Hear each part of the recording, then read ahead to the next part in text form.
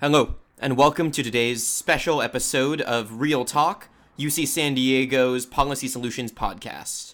I am today's anchor, Alex Wyckoff. Let's begin by talking about what happened in Georgia this morning. With 98% reporting, AP has called the Perdue-Ossoff race for Democrat Jon Ossoff and the Loeffler-Warnock race for Reverend Raphael Warnock. I'd like to take a moment to congratulate Jon Ossoff and Raphael Warnock on their Senate race victories. With this, the incoming Biden administration, set to swear in on January 20, will come in with Democratic majorities in both chambers of Congress, though it will be the thinnest majority in history. We will talk more about how that affects the incoming Biden admin and what it can get done in another episode.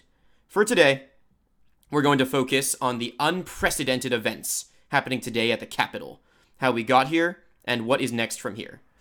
As I record, it is currently 4:44 p.m. A few hours ago, hundreds of rioters and insurrectionists stormed the Capitol, including both chambers of Congress, the Senate and the House, and occupied the building. Congress was forced to evacuate, and Vice President Mike Pence, as well as Senate President pro tempore Chuck Grassley, a Republican of Iowa, escaped to secure locations. One woman was shot and killed by law enforcement. Currently, the doors to the Senate and House have been locked and barricaded, with reports of some members of Congress praying for all of this to come to an end. The insurrectionists have been rioting violently, breaking windows, looting the building. Many are carrying firearms, and a number of improvised explosive devices have been found on the scene and in the building. Police are now trying to disassemble them, and the bomb squad has disassembled a number of devices already. House Minority Leader Kevin McCarthy, a California Republican, confirmed that shots were fired within the Capitol building. The FBI and National Guard were called down to assist Capitol Police, who were overwhelmed and their barricades swarmed and overcome. Let's start with what's immediate. The situation has begun to stabilize, it seems. Congressional leaders are set to reconvene at 8 p.m. EST, or at least they have expressed this as their goal, to resume the certification process of electoral countage votes. President-elect Joe Biden gave a speech a few hours ago where he indicated that he does not fear for his own security and that the situation is something that can and will be handled. So let's talk about how we got here. How we got here begins before Trump. It begins with the takeover of the Republican Party by pundits of misinformation and by farther right extremists. In 2008, Barack Obama and Democrats swept, taking the presidency and both houses of Congress. Not long after that, Republican leaders got together because they realized that in order to stay relevant in politics, they needed a new strategy to overcome this new wave of blue enthusiasm. And they turned to an unlikely source. They turned to the power of niche journalism. Seeing the success that social media and modern media technology had given to the Obama campaign, Republicans took a try at it. They weaponized niche news, such as Breitbart, such as The Blaze, and such as Fox News. All organizations that are not licensed to be legitimate, credible news organizations. They are blogs and opinion tanks at best. They are not certified to be giving you accurate news coverage. But that's what they're trying to do. They're giving you news coverage, though accurate is not a word that they would be using here. Over the last 10 years, since these became more and more popular, we've seen a lot of misinformation the Barack Obama birther conspiracy, even though he did show his birth certificate and had plenty of evidence to show his activity in the States until now. Propaganda peddlers such as Dinesh D'Souza, though they've been arrested, have continued to put out high-grossing films such as America, World Without Her, and 2016, Hillary's America, where they have depicted Democrat agendas falsely as radical socialist agendas seeking to take away all guns, even though no Democrat has seriously suggested that, and no such policy ever took place. And more guns were sold under Barack Obama than any prior president. And they've tried to cast Democrats as being against capitalism and free market economic principles. An absolute falsehood, particularly if you look at the platforms of every Democrat running. The sole Democrat who ran in the primaries, who identified as anything remotely resembling communism or socialism, was Senator Bernie Sanders, who identifies as a democratic socialist, which is not in and of itself real socialism either. Democratic socialists tend to favor the capitalist system with socialist regulation keeping it in check. Now, that hasn't stopped the misinformation campaigns from taking place. They've come rampantly over the last few years. And now I want to jump into the era of Trump. In the era of Trump, that misinformation found its way into every nook and cranny of American politics, including our elections. And it found its way in years ago. In 2016, then candidate Trump lost in Iowa in the primary against Ted Cruz. At the time, he suggested that he lost because of election fraud, that the system was rigged against him to favor Ted Cruz. This, of course, was nonsense. And in May of 2017, President Trump, by executive order, created a commission to study fraud in elections. That commission ended in January of 2018 with no findings. They did not find any evidence to suggest that such fraud was taking place in the United States. Charles Herndon, then White House Director of Information Technology, said in a sworn court declaration filed in federal court at the time that the Voter Fraud Commission, quote, did not create any preliminary findings. Despite this, the voter fraud narrative has been going on for many years now. Long before the election took place, the president baselessly claimed that there was going to be massive fraud. We've debunked this quite a few times. The Brennan Center, a slightly left-leaning research organization, has aggregated over a dozen studies to establish the figures for election fraud and voter fraud. For those who don't know, election fraud is when an election is fraudulent because it has been manipulated. And voter fraud is different in that it creates an election that is not accurate because of fake or illegal voters.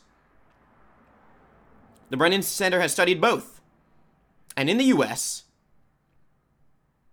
voter fraud, which President Trump alleges is what happened, at its highest is said to be 0.02%. That is its highest estimate. Apply that to the 2020 election, you get a little over 35,000 instances of voter fraud.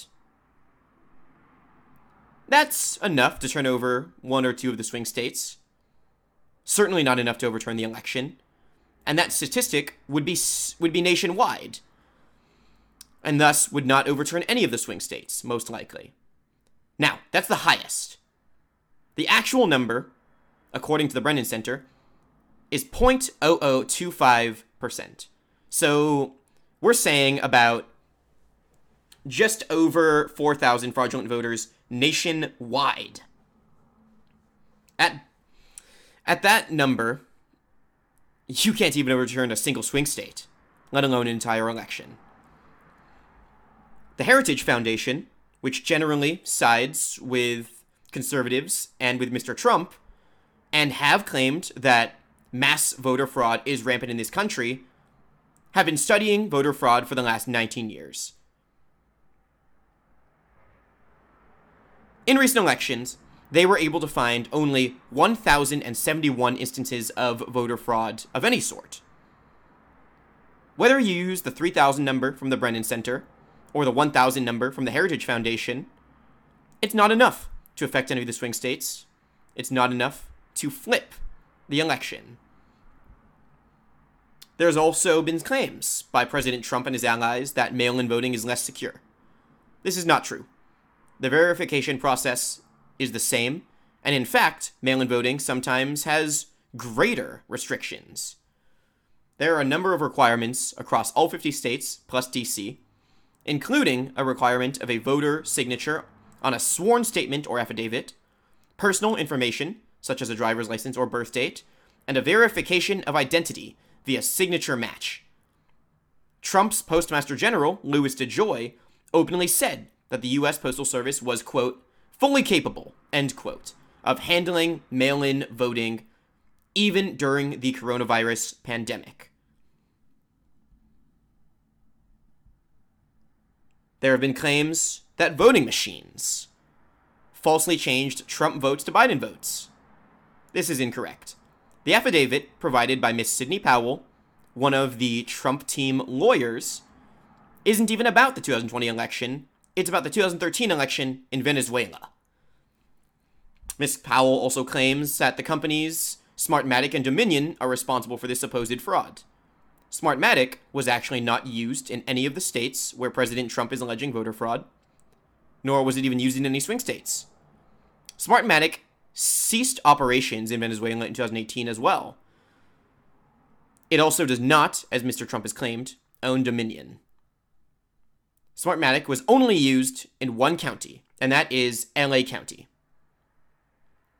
In Georgia, where Dominion is used, Republican state officials did commission a voting audit, and all of the swing states by this point have hand-tabulated all of the votes to confirm the veracity of the machines counting. The audits and the hand counting all found that Joe Biden is still the winner of the 2020 election. In Georgia in particular, they did find 5,800 votes that had gone uncounted due to late arrivals or systematic errors. Of those, 1,400 were uncounted for Mr. Trump, indicating that even had they been counted, the result is unaffected. Mr. Biden was actually the one to lose out by not having these votes counted. This number, of course, is well within the margin of error for when a state is called on to certify its results. There is always going to be a degree of error. Usually, that's going to be anywhere from a quarter percentage point to maybe 1% in our elections. And that's fine, because we have accounted for it every year, including the year that Mr. Trump won. This election, because the U.S. government took greater precautions compared to 2016, was actually the most secure election in U.S. history. Fraud is unlikely, virtually impossible. In fact, the president has lost 80 lawsuits pertaining to this.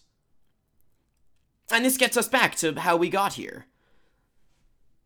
Misinformation. Part of it has been the difference between hearings and actual trials and cases in a court of law. A lot of folks don't know the difference. So here it is, if not a little overly simplified. In a hearing, the goal is for sides to present their arguments to be heard, and generally this does not lead to any sort of ruling so much as it helps establish what evidence and witnesses can be present in a court and helps establish some of the procedures for how the court will handle it. The president and his allies love hearings.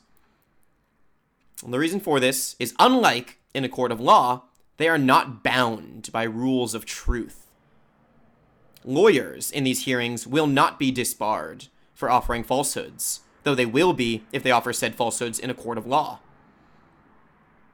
Witnesses often will not face consequences for perjury in a hearing, even though they would face such in a court of law. Though Mr. Trump's own lawyers have said in court that they do not allege massive voter fraud, and have changed their story many times. Changed the story on what they are suing over, changed the story on why they think the election wasn't legitimate.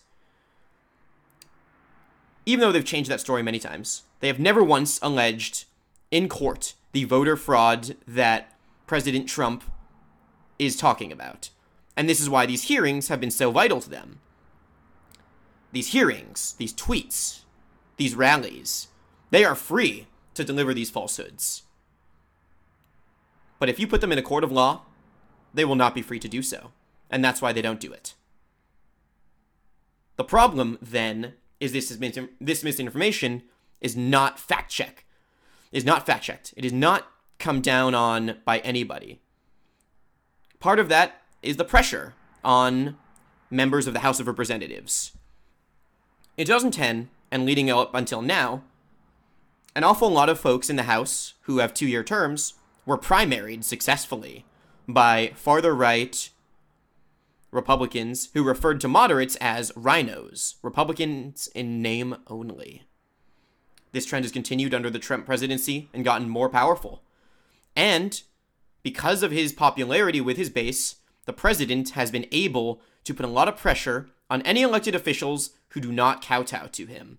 Those who go against him on any issue soon find themselves attacked, primaried, relentlessly, brutally, and many of them lose their seats. This is why Jeff Flake of Arizona had to resign. This is exactly what drove John Boehner and Paul Ryan, former speakers of the House, and Republican superstars, out of the limelight. Once, Paul Ryan was thought to be the future of the party. Now his political career is over. Even Senate Majority Leader Mitch McConnell has faced Trump's wrath and been forced to join with Trump. And this is why you see so many members of the House of Representatives backing Trump. They don't want to lose their elections.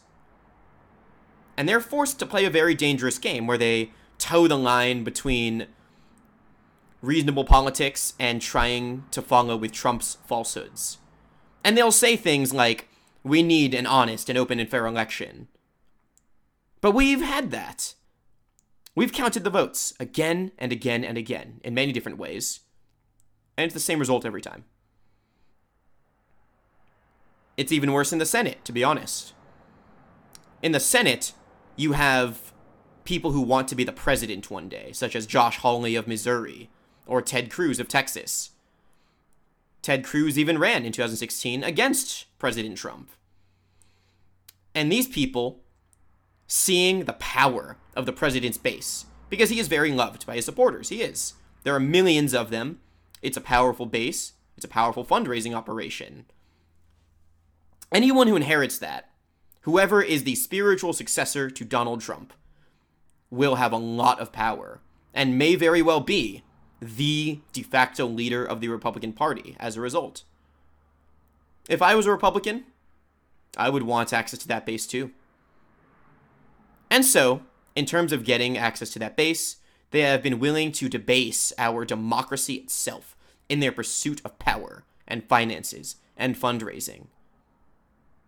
And for those whose primary concern is keeping their seat, that makes perfect sense. It's perfectly rational, even if it comes at the cost of our democracy. I'm not saying that they're right, nor am I saying that they're justified.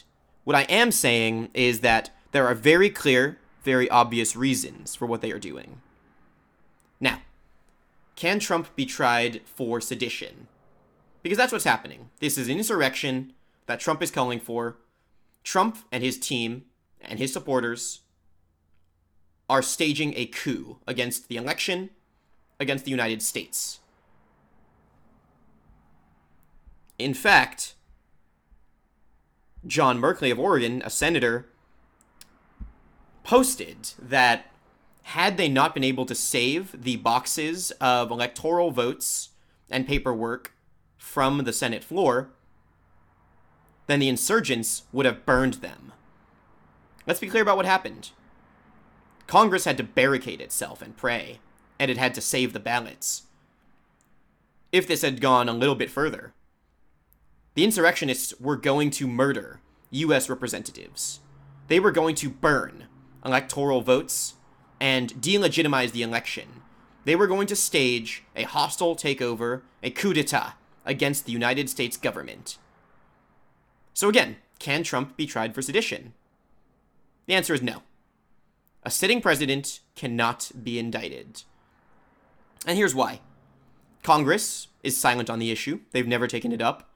And they are unlikely to take it up because so many Republicans still place their political fortunes in the hands of the Trump base. So long as that is true, it is impossible for any action on legislation of this nature, indicting a sitting president, to happen. Now, maybe there could be a push for it successfully during the Biden presidency, but I suspect that won't happen because then Republicans would hypocritically use that to attack President Biden. We all know that to be true. They've been hypocrites many times in recent years, with the deaths of Scalia as opposed to Ginsburg, with rules on the Senate floor, with their proclamations of whether or not they would accept election results. We know that they would weaponize this against Democrats, and this is why neither side will take up such a rule. A sitting president cannot be indicted. The Supreme Court has never taken this up.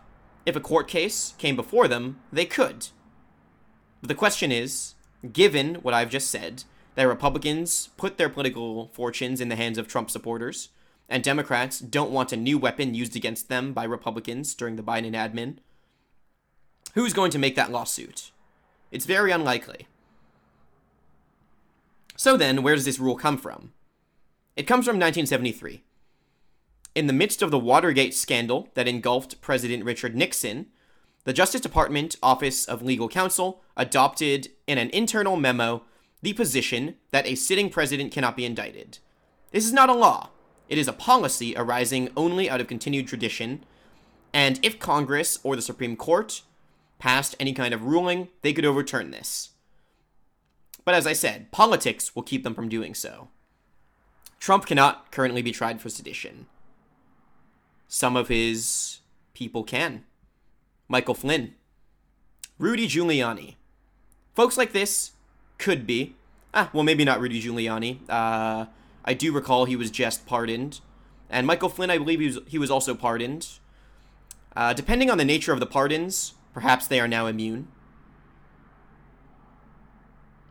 But they could certainly be tried for newer crimes if the nature of their pardon doesn't blank check that. When Trump leaves office, he could potentially face consequences. This is sedition, what he's doing, and he could be tried for it. And that is especially true if he continues to push this narrative, this false narrative of a tainted election. If he continues this post-presidency, he can be tried. Is that likely? It depends. A lot of Democrats will call for it, but Biden may not take this up.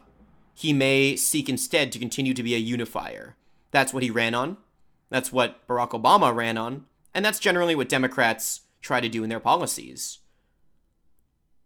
Contrary to the Republican Party that hosts elections on the basis of calling Democrats radicals and radical socialists and saying that they care mostly for their conservative constituencies. Democrats tend to run for everybody, for a much more diverse and unified coalition. Look at the rhetoric between the two, and you will see the truth of this. Because of this, Democrats are less likely than one would hope to actually try Trump. It also depends on whether he's pardoned. If he resigns before Inauguration Day, and Mike Pence has the chance to pardon him, he probably will. Mike Pence is said to have political ambitions of his own for the presidency. This has been well known for some years. It was rumored before Trump was even a candidate. And despite Mike Pence coming out and saying he does not have the authority to reject electoral certification unilaterally as the vice president, a move that will cost him with Trump's base, he may still pardon Trump just to keep his hopes alive. Trump may try to pardon himself. But legal experts say this would not work and that it would be challenged, and Trump would probably lose the challenge. So how about other US officials, such as in Congress, who helped create this insurrection? Yes, they can be tried. But again, consider the political ramifications of this.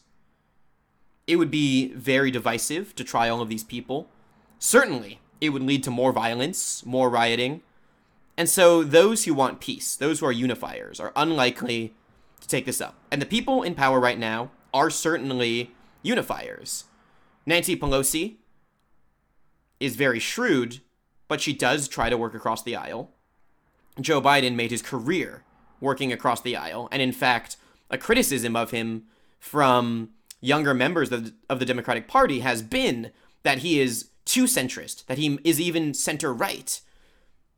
So it is unlikely that any of these lawmakers, that Trump or any of his allies, are tried in any capacity. But let's also be clear that this is an impeachable offense. And it is a state violation.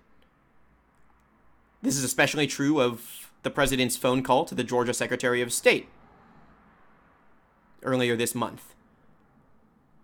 The 2016 Georgia Code, Title 21, Section 21-2-604, parentheses A, parentheses 1, states, a person commits that offense of criminal solicitation to commit election fraud when he or she solicits, requests, commands, importunes, or otherwise attempts to cause the other person to engage in such conduct.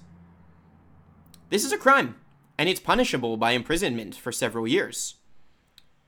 And a pardon does not protect Trump from this statute. He is not immune from state law. What all this boils down to is that we have a very troubling situation where chaotic misinformation that cannot be managed, led us to this point, and political dynamics will prevent us from addressing these problems in the future. We're in a very tough spot. Part of that, as I just said, is the misinformation. It spreads like wildfire, like lightning, across the internet. Long before anyone can get a handle on it, thousands have already seen stories such as the Obama birther conspiracy, such as this voter fraud nonsense that was rejected in court. And even though this should have been settled when the Texas lawsuit to the Supreme Court lost, it wasn't because of this misinformation, because of these hearings, and because of this unwillingness by Republican leaders to step up and defend the Constitution. Trump has lost 80 lawsuits. In order to get into court, you need sufficient evidence to demonstrate standing. You need to meet a very basic standard of proof. And Trump has not done this, and that's why the Supreme Court wouldn't hear him. It's not that they wouldn't look at the evidence. They looked at the evidence he had, and it wasn't even enough to get him a trial, let alone actually a ruling that would overturn in his favor. But that misinformation keeps getting peddled. One news network, Newsmax, Fox News.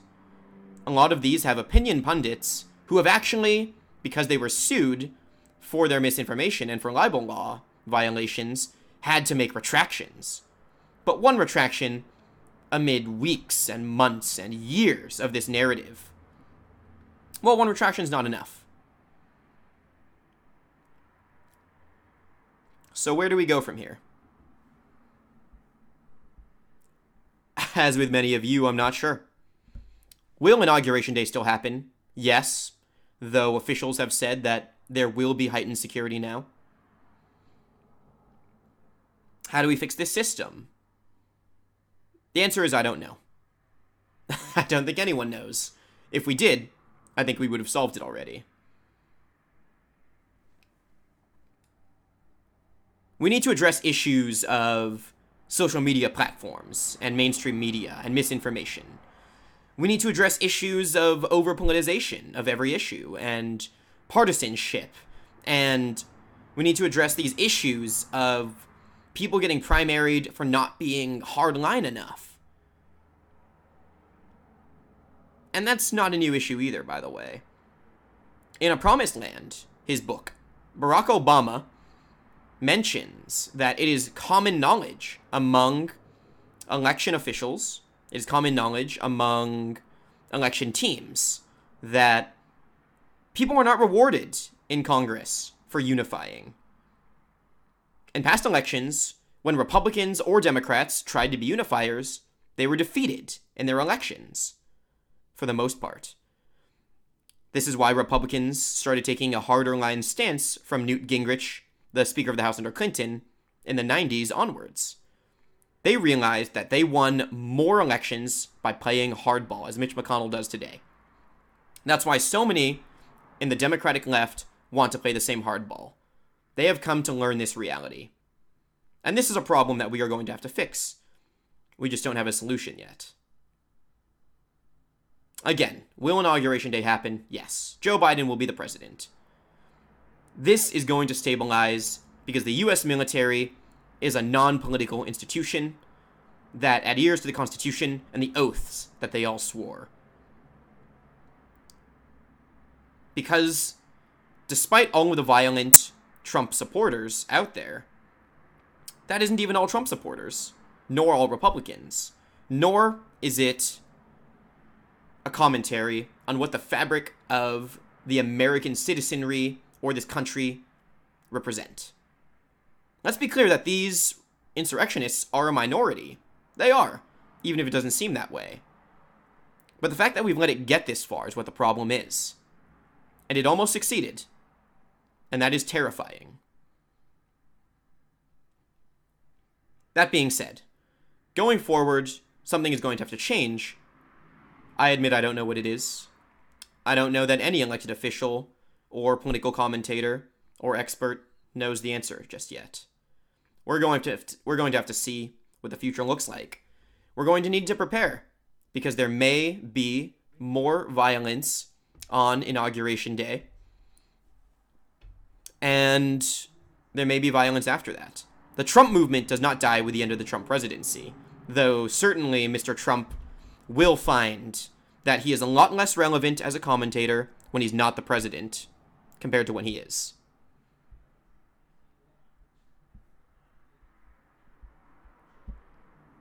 Now, I have only a couple things left to say today. I'd like to tell you guys what some of our leaders are saying.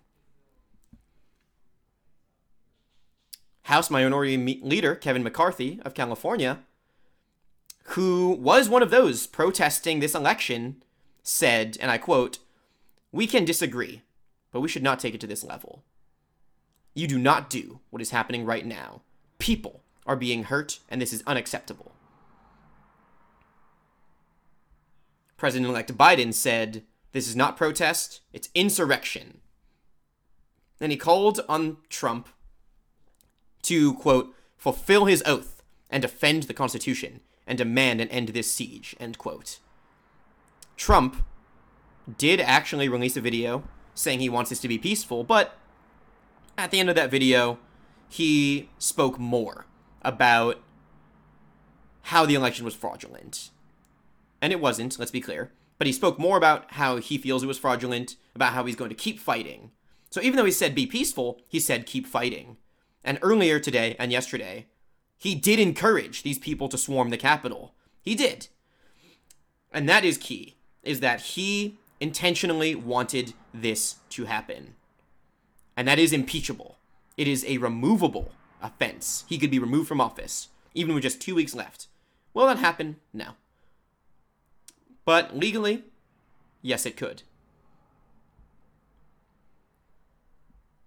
Others have also spoken.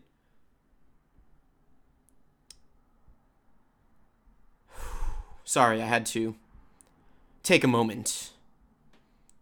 just because I'm a little dumbstruck myself, to be honest with y'all. Senator from Indiana, Todd Young, a Republican, said he would not vote against affirming Biden's victory, and that's because he was bound to follow the law. I took an oath under God, he said. Under God. Do we still take that seriously in this country? He asked.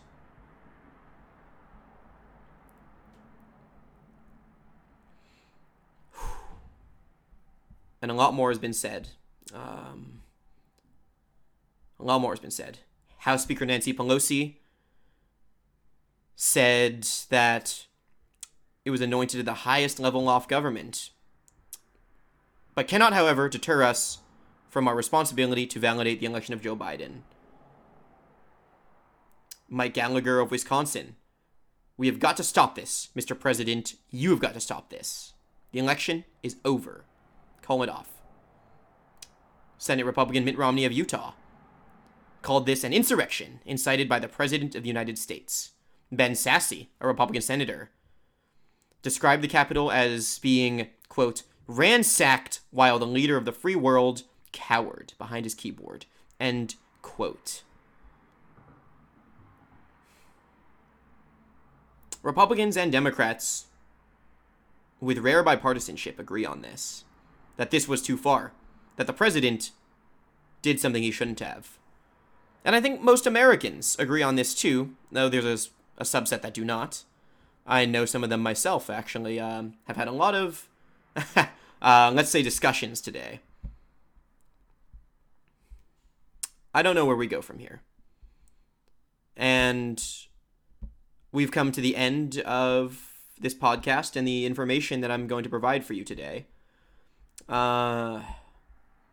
In subsequent days and weeks, we will release more podcast episodes and some articles to our blog about the inauguration, about today's historic events,